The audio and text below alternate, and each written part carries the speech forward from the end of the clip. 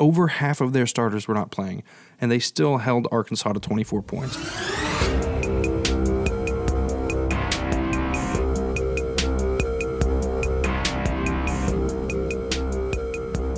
Welcome in, everybody, to another episode of The Lion's Lair. This is your host, Kyle J. Andrews, and I'm joined by, always, John Sauber, our Penn State football beat reporter, also Penn State men's basketball beat reporter. John, how are you doing today? Good. Glad to be back home after a day of traveling, is what I'll call it, on Sunday. But, you know, it was a good trip. Glad to be back in central Pennsylvania, though, with 20-degree weather rather than... Listen, I'm a big guy. It doesn't work in the heat. It's just not a fan. But, no, glad to be back and glad to talk about the last football game of the year. We kind of saw it going a certain way, right? I mean, it was a lot of opt-outs during the game. I mean, before the game even started. You know, I know they were missing Jahan Dotson a little bit. Parker Washington played great, by the way. Yes. I thought he was outstanding in the game, so it's not necessarily...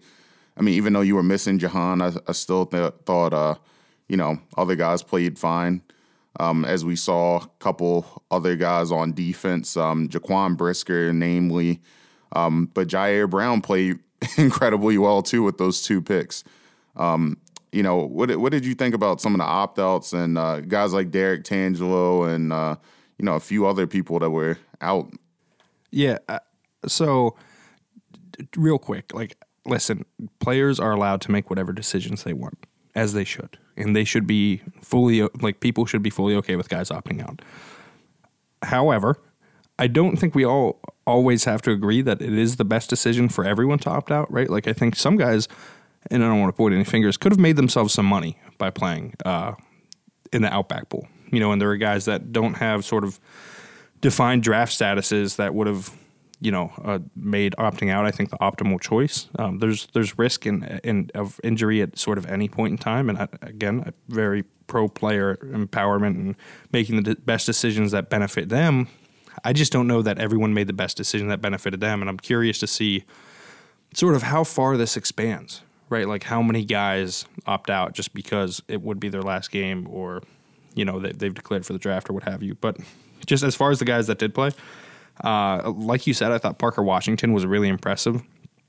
However, I do think they missed the presence of Jahan Dotson. And what I mean by that is Arkansas didn't have to pay attention to Parker Washington like they did Jahan Dotson, right? There was a reason Washington was partially able to do what he was doing. That's because he got one-on-one coverage. There wasn't always a safety over the top. He wasn't always getting knocked off his route, you know, by guys in zones. They weren't paying as much attention to him as they would Dotson. And, you know, to his credit, maybe they should have. But yeah, I thought the lack of Dotson really, really hurt this team this game. The offense was, I mean, for lack of a better term, non-existent, right? They couldn't get anything going. They got the run game going a little bit.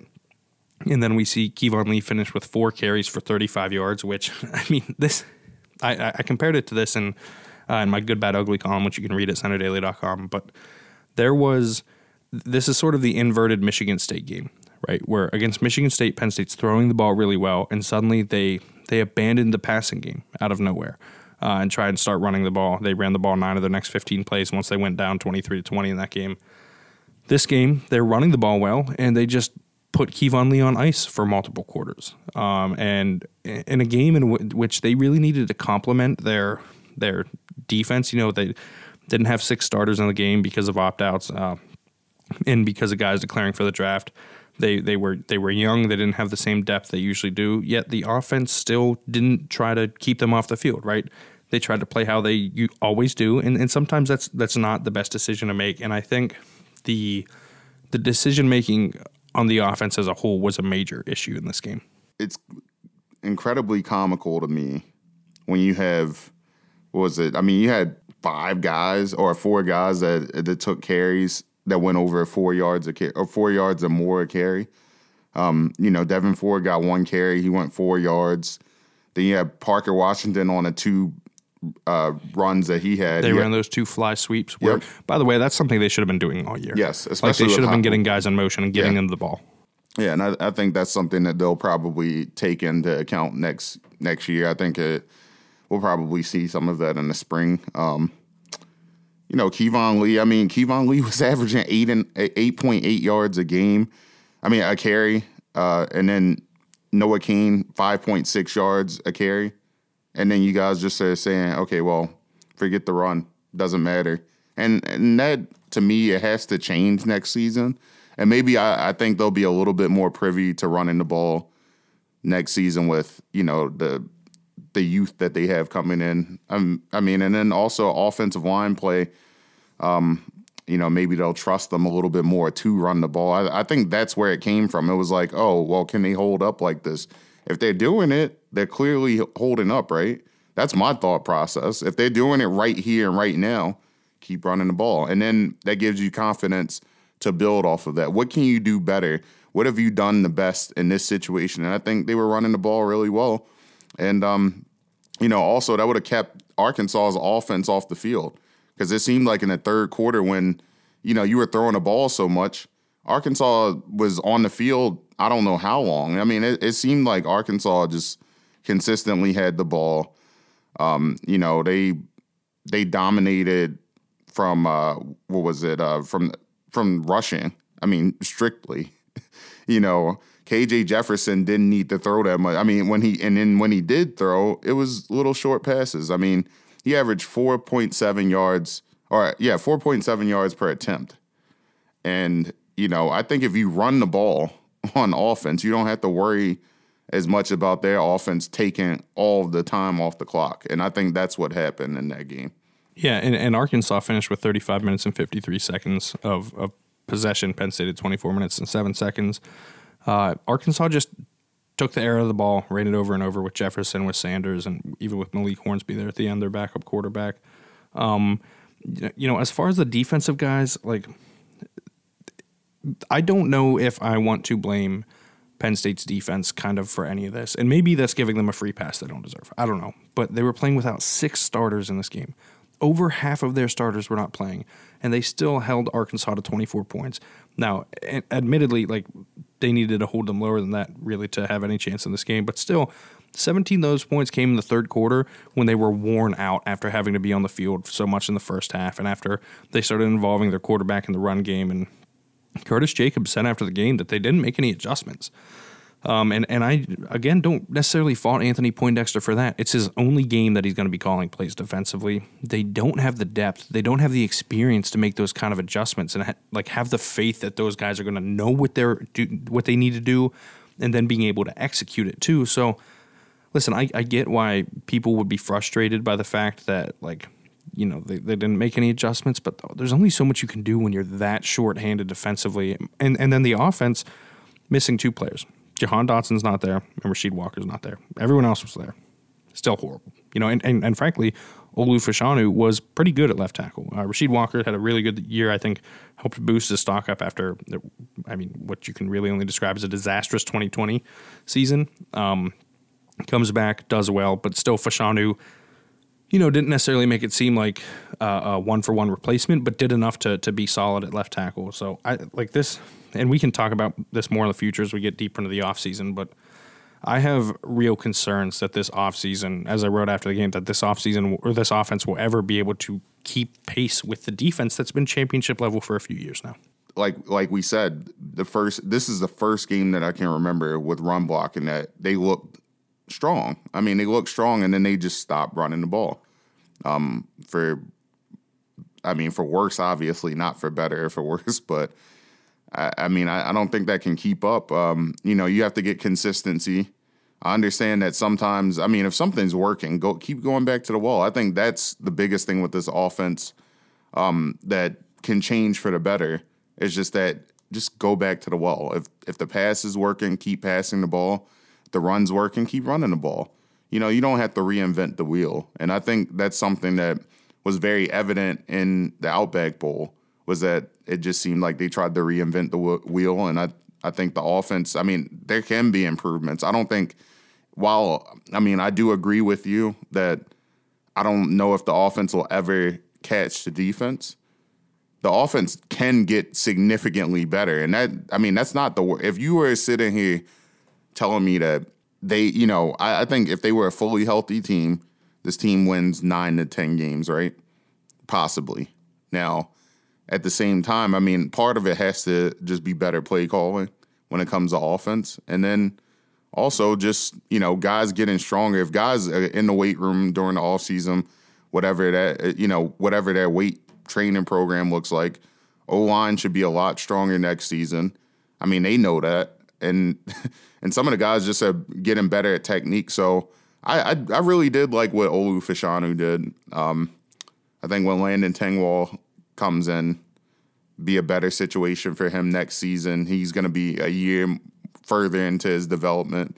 I think those two guys have a very strong, opportunity to be, multi-year starters in the next couple of seasons. So, it's not the worst situation in the world, and they can get better. That's the good news. And, I think some guys will help, but, let's talk about some of the guys that are going to the NFL draft that I know we talked about Rasheed Walker a little bit. But who are some of the intriguing names that, you talked about with some of the guys that are leaving and some of the guys that are, try to boost their stock in the draft? Like, what do you think from some of these guys in the Pro Bowl? I mean, not in the Pro Bowl, but that opted out of the bowl game. Yeah, I think that, a lot of these guys generally, make the right decision for themselves, right? Like there are things always at play that we don't always know. I am curious to see. Brandon Smith is a guy that I think a lot of people have harped on his decision to leave. I don't really take a ton of issue with him leaving. I think he is probably going to destroy the combine, right? Like he's an athletic freak. And an NFL team will look at him and say, listen, it may not have been great at Penn State, but we'll figure it out. And I think they'll probably be right? Like as long as he's utilized properly, he can be used as a pass rusher, he can be used in coverage. But I think he is such a ridiculous athlete, and I think he's a smart player, and I think he's got a really good chance to succeed. I think the biggest losses for Penn State, though, are the obvious ones, right? Dotson is going to hurt. Like there's no way around it. They add Mitchell Tinsley, who, we spoke to and had a story up on CenterDaily.com, spoke to him, and he mentioned that he doesn't want to be Jahan Dotson. He wants to be himself, and he hopes people give him the room to do that. And I think that's fair because he's not Jahan Dotson. Like no one is, right? There was no one that was going to come in right away and do that. And I'll be curious to see if Penn State continues looking for wide receivers because, listen, right now, based on the way guys have played, like Parker Washington's probably a starter next year. And I would guess Tinsley would come in and start. Outside of that, who knows? I would think Keandre Lambert-Smith will start, but it might be too early to say. He was really inconsistent this year, right? And he had struggles with drops and things like that. So I think it's well within the realm of possibility that they look to add there again too. But I think the biggest gap is going to be at linebacker. Right now, Penn State has Curtis Jacobs at linebacker for next year. Kobe King, I would venture to guess, will start at the Mike. Like, maybe Jonathan Sutherland starts at one of the other spots. Maybe Jamari Budden takes one of the spots. Maybe it's Charlie Catcher, Tyler Elston, but none of those guys are blowing you away. And they don't exactly have a ton of depth. So I think a lot of these declarations, Penn State is going to have to do some serious work to replace them, specifically Dotson, though, because he's the only reason their offense finished 69th in SP plus this year, like that high. Like, and that, mind you, not high at all. It's like terrible, especially for Penn State. And really for any Power 5 program that wants to make a New Year's Six bowl. But he was the reason they were that high. And if you don't have Jahan Dotson next year and you don't have a way to replicate that production and replicate the same attention that he drew away, then you're going to be in serious trouble. I think outside of that, though, P.J. Mustipher coming back is a big win for Penn State. I don't think there's any way around that.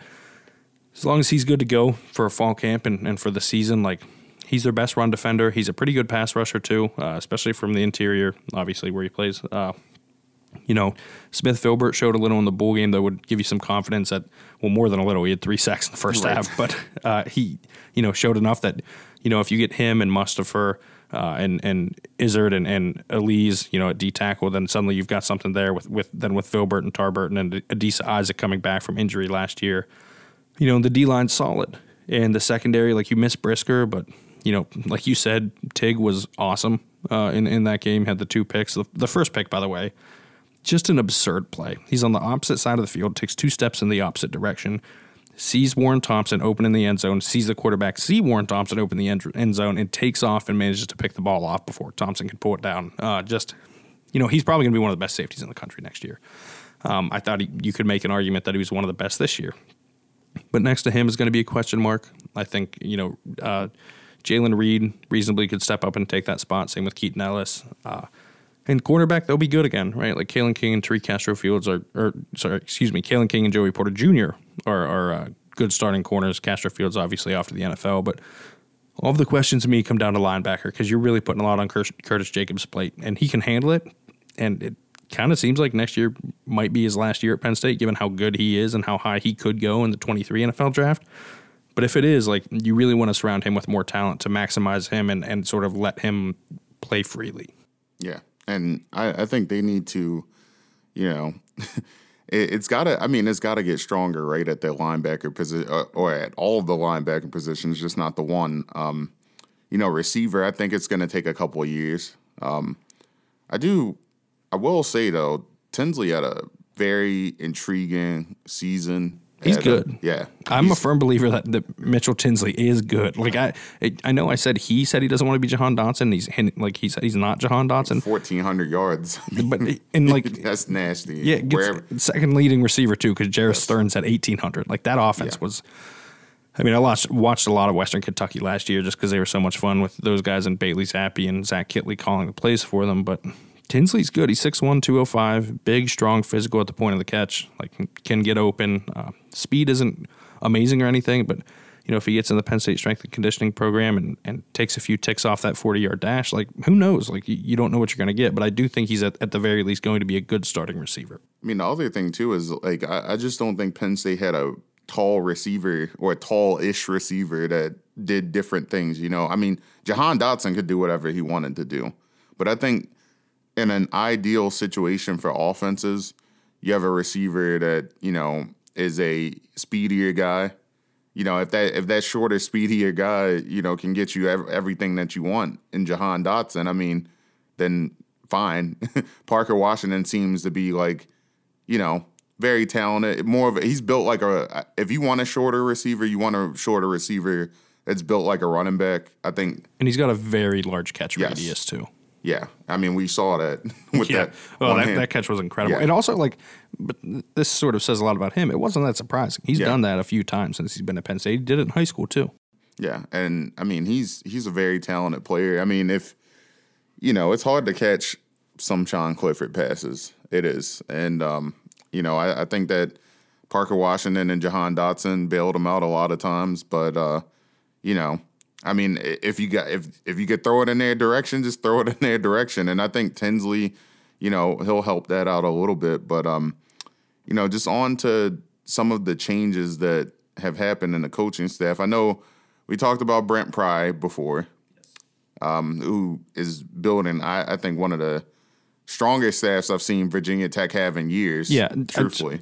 And this has nothing to do. Well, it has a little to do with Penn State. Hiring Joe Rudolph away from Wisconsin to coach that offensive line at Virginia Tech is a massive win for Brent Pry. He's put together an excellent staff, just like you said. With what they're doing, kudos to him. Of course, Joe Lorig, special teams coordinator, he's off to Oregon. He is a Western Oregon grad, played football there. But ironically enough, his former teammate, Stacy Collins, is headed to Penn State. And headed there pretty quickly, by the way. Yeah. The Lorig move announced Monday, of course, reported by Bruce Feldman and Adam Rittenberg last Thursday. We're recording on Wednesday, January 5th. Not all that surprising, it seems. Franklin spoke about Lorig's impending departure after the game, said, he doesn't like losing guys for lateral moves, but, Lorig is from the Northwest, and it sort of intimated that it kind of made sense, even if it was a lateral move. So, and didn't basically said he wasn't going to comment on the matter, but it seemed like the writing was on the wall at that point that Lorig was leaving. And Penn State had his replacement ready to go. Like you said, Stacy Collins played at Western Oregon with Joe Lorig in 1994 and 1995. Has been mostly, if not entirely, on the West Coast. And I only say if not entirely because he was in Vienna, Austria for a few years, which is just incredible. But he spent a lot of time at Utah State recently, was Boise State's special teams coordinator last year. It's always tough to tell, like, how much coaching, impacts special teams, right? Like, Penn State, a lot of people like to be critical of the special teams this year because of how the trick plays went and everything like that. But Penn State had a good special teams unit. Like, I don't think that is really arguable at this point. They were good on special teams. They ranked 29th in the country in SB+. However, Boise State ranked 15th. And special teams not able to make the same impact that defense and offense can have, but can make an impact. And a really bad special teams can really hurt you. If last year was any indication for Boise State this past year, meaning 2021, they might improve under Collins compared to where they were over Lorig. And if that's the case, that's, again, another big win for Penn State. Now, do I want to take the risk if I'm a head coach of getting a little bit better when I know I have a good special teams coordinator in Joe Lorig? No, but there is a chance that Penn State is better off for this, and I think that makes this this quick hire a good hire. Like, I think it's hard to argue that Collins isn't a good fit at this point. Even like people who harp on the special teams coordinator needs to be a good recruiter. All of the reporting I've seen says he is. And now, again, how involved he is, who knows? He's also going to coach outside linebackers and nickels at Penn State. But I'll be curious to see the sort of impact he can have immediately, because I think the biggest thing for Penn State is that they just can't afford to be bad on special teams next year. Hey, if he can bring a Leighton Vander Esch type of guy to Penn State, I mean, wouldn't hurt a little bit, right? Yeah, and like, listen, the outside linebackers and nickels stuff gets overlooked sometimes, but he'll be working with them in practice, and he played linebacker at Western Oregon. Special teams can be really impactful in games, even if it isn't like on a game-to-game basis. It can win you a game, or it can lose your game in any game. It's just not going to have that impact every single week. So, yes, people will harp on those trick plays that Penn State like to run, but I don't know that Joe Lorig was deciding to run a trick play at those times. I think he may have just been deciding what trick play to run in those situations. So, yeah, I think this is a good get for Penn State. Yeah, and I mean, just in terms of when it comes to Penn State with, where they're going forward, do you think that not just the Collins hire, but, some of the Diaz hire and things like that, do you feel like this coaching staff, and not to mention Poindexter's back, do you feel like this coaching staff is, improved this season? I mean, I know you took a hit with Brent Pry leaving, but do you feel like these are good moves to fill those holes? Yeah, I think given the circumstances, James Franklin probably did as well as he could have. I mean, if I were in that position, I would have been trying to hire Jim Knowles from Oklahoma State as defensive coordinator. However, he went to Ohio State, and maybe James Franklin did try to hire him, and he just couldn't match what Ohio State was either willing to give or the allure of coaching at Ohio State, which is not sort of on Franklin. Given the circumstances, though, yeah, I think they probably did as bad as well as they could. I already said, about Collins, like they have the top 15 special teams unit in the country. You're usually not going to be able to pull those guys away from other schools. The fact that they did is a good sign for Penn State, and to pull them from the West Coast is a good sign too, because it's really tough to get people to relocate sometimes, especially when it's sort of all they've known most of their career. As far as Diaz, I would assume they're going to be good, right? Like every bit of knowledge I have, and all of the watching of Miami's defense over the past over this year and then the years prior when he was the defensive coordinator indicate like this should be a good defense. It should be fast. It should be aggressive. They should be using multiple fronts to disguise their pass rushers. That's why Jalen Phillips and Gregory Rousseau were so successful at Miami. It's why a lot of guys were so successful at Miami as pass rushers because of them. But it's just a matter of how it translates to Penn State and their personnel. And I think Diaz has to do a good job of finding the schemes that fit this group. And if he can do that, like I said earlier, I think it is not going to be a defensive issue moving forward. I think the issue is going to lie with the offense. And, I don't know that I know the answer to the offense right now, but I do know the starting quarterback will be back next year without a star wide receiver, and then not much else has changed. So I don't know that there's much reason to expect change offensively. Now that's a bad thing on that end of the field, but it is a good thing on the other end with the defense. We also have Penn State basketball to talk about. Yes, which again, very, very distraught that during my travel on Sundays, the multiple delays and everything led to me not being able to cover that Penn State Indiana game, which is unfortunate. Did go back and rewatch it because felt obligated to. That's a good win for Penn State over a An Indiana team that is tough to describe. I covered Indiana for 8 months. I worked for Rivals at the time, and the issues back then in 2019, 2020 kind of are, no, that was 18, 19. Wow. Whew. The issues back then are sort of the same issues that they have now, right? Like, they couldn't shoot then. They can't shoot now. And I don't know how this keeps happening. But Penn State took advantage. They played good defense to their credit. Those shots that they were taking were not easy shots. Penn State did a really, really good job against Trace Jackson Davis in that game too. Penn State's star forward, one of the best players in the Big Ten, was a 5-star recruit out of high school. I think the biggest thing for him is that they helped a lot and they didn't let him get easy looks. People look and see that he scored 20 points and be like, well, he played well. Well, he scored 20 points on 18 shots. He wasn't exactly efficient. They were helping off the wing. They were making things difficult. John Harrar was fronting him when he needed to. He was behind him in the post when he needed to, and he just got physical with Jackson Davis and made his life difficult, really, and made it difficult for him to get any easy buckets. But I think that is it's not like some massive program-defining win. Now, beating Purdue on Saturday might be that. That would be a huge win for Shrewsbury and staff, but that's a really good win, especially when you consider this is a program that hadn't played for 3 weeks, right? They were on COVID pause of their own, and then their opponent, Delaware State, had to cancel the game last week. So then all of a sudden, what was supposed to be like this mid-non-conference stretch of playing Big Ten games against Michigan State and Ohio State became a transition directly into the rest of the Big Ten season because they haven't played a game since. So they go straight from that loss to Michigan State on the road in East Lansing, a tough environment at the Breslin Center, to playing Indiana at home in a difficult matchup and getting a big win. I think they, of course, this podcast won't be out until after play Northwestern tonight. Curious to see how that goes, but more importantly, they have a big game against Purdue on Saturday. A game that I don't think anyone is expecting them to win. I think it would be really unfair to expect them to win that, even though it is at home. Purdue's the number 3 team in the country, and for my money, might be the best team in the country.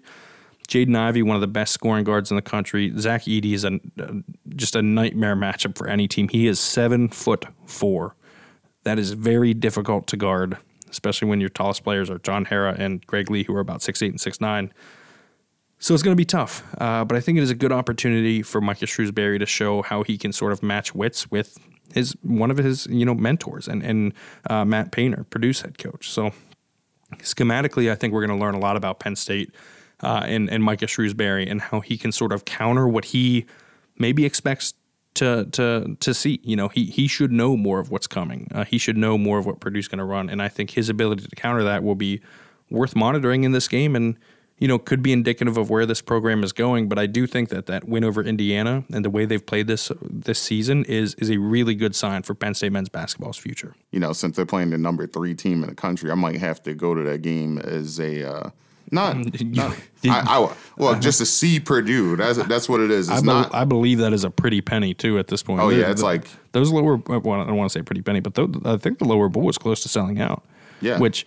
They only open the upper section when they sell out the lower bowl, and if the lower bowl sells out, those upper deck seats aren't that bad. No, I've sat in them as a child many times. Not a bad seat in Bryce Jordan Center, I don't think. Well, not maybe not from a view standpoint, but from a sound standpoint. Oh yeah, absolutely. the view, you can see the whole court from pretty much anywhere. It's nice, but the also I've never the seen audio upper of it is bowl. not ideal. The only time the upper bowl is open is Thon. Yes. Well, So I believe they were open, or it was open twice.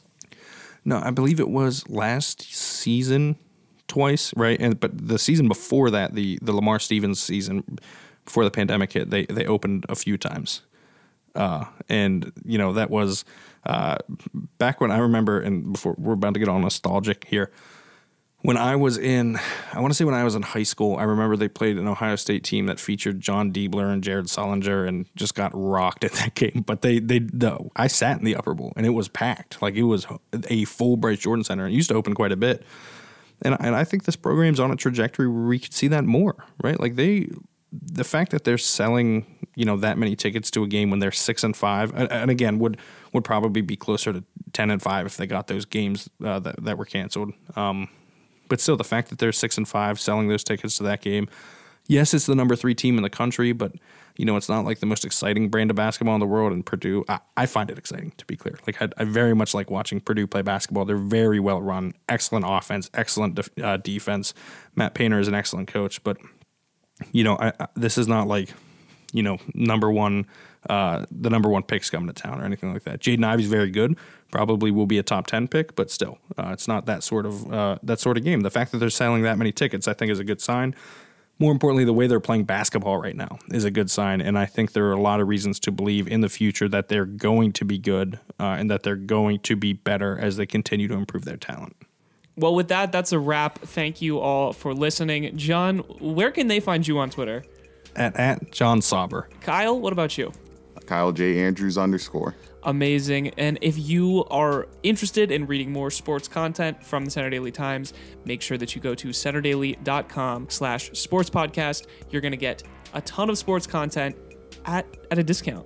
So yeah, that is correct. $30 a year for unlimited sports digital access. I don't know why you would not take that offer. I see no reason not to sign up. There's no reason not to. Another episode coming next week, so make sure you subscribe. Toss us a little rate, too. Little rate and review, don't hate to see it. Exactly. We love our listeners, but we also love to hear what you love about us. So get that going. Thank you guys for listening, and we'll see you all next week. Bye.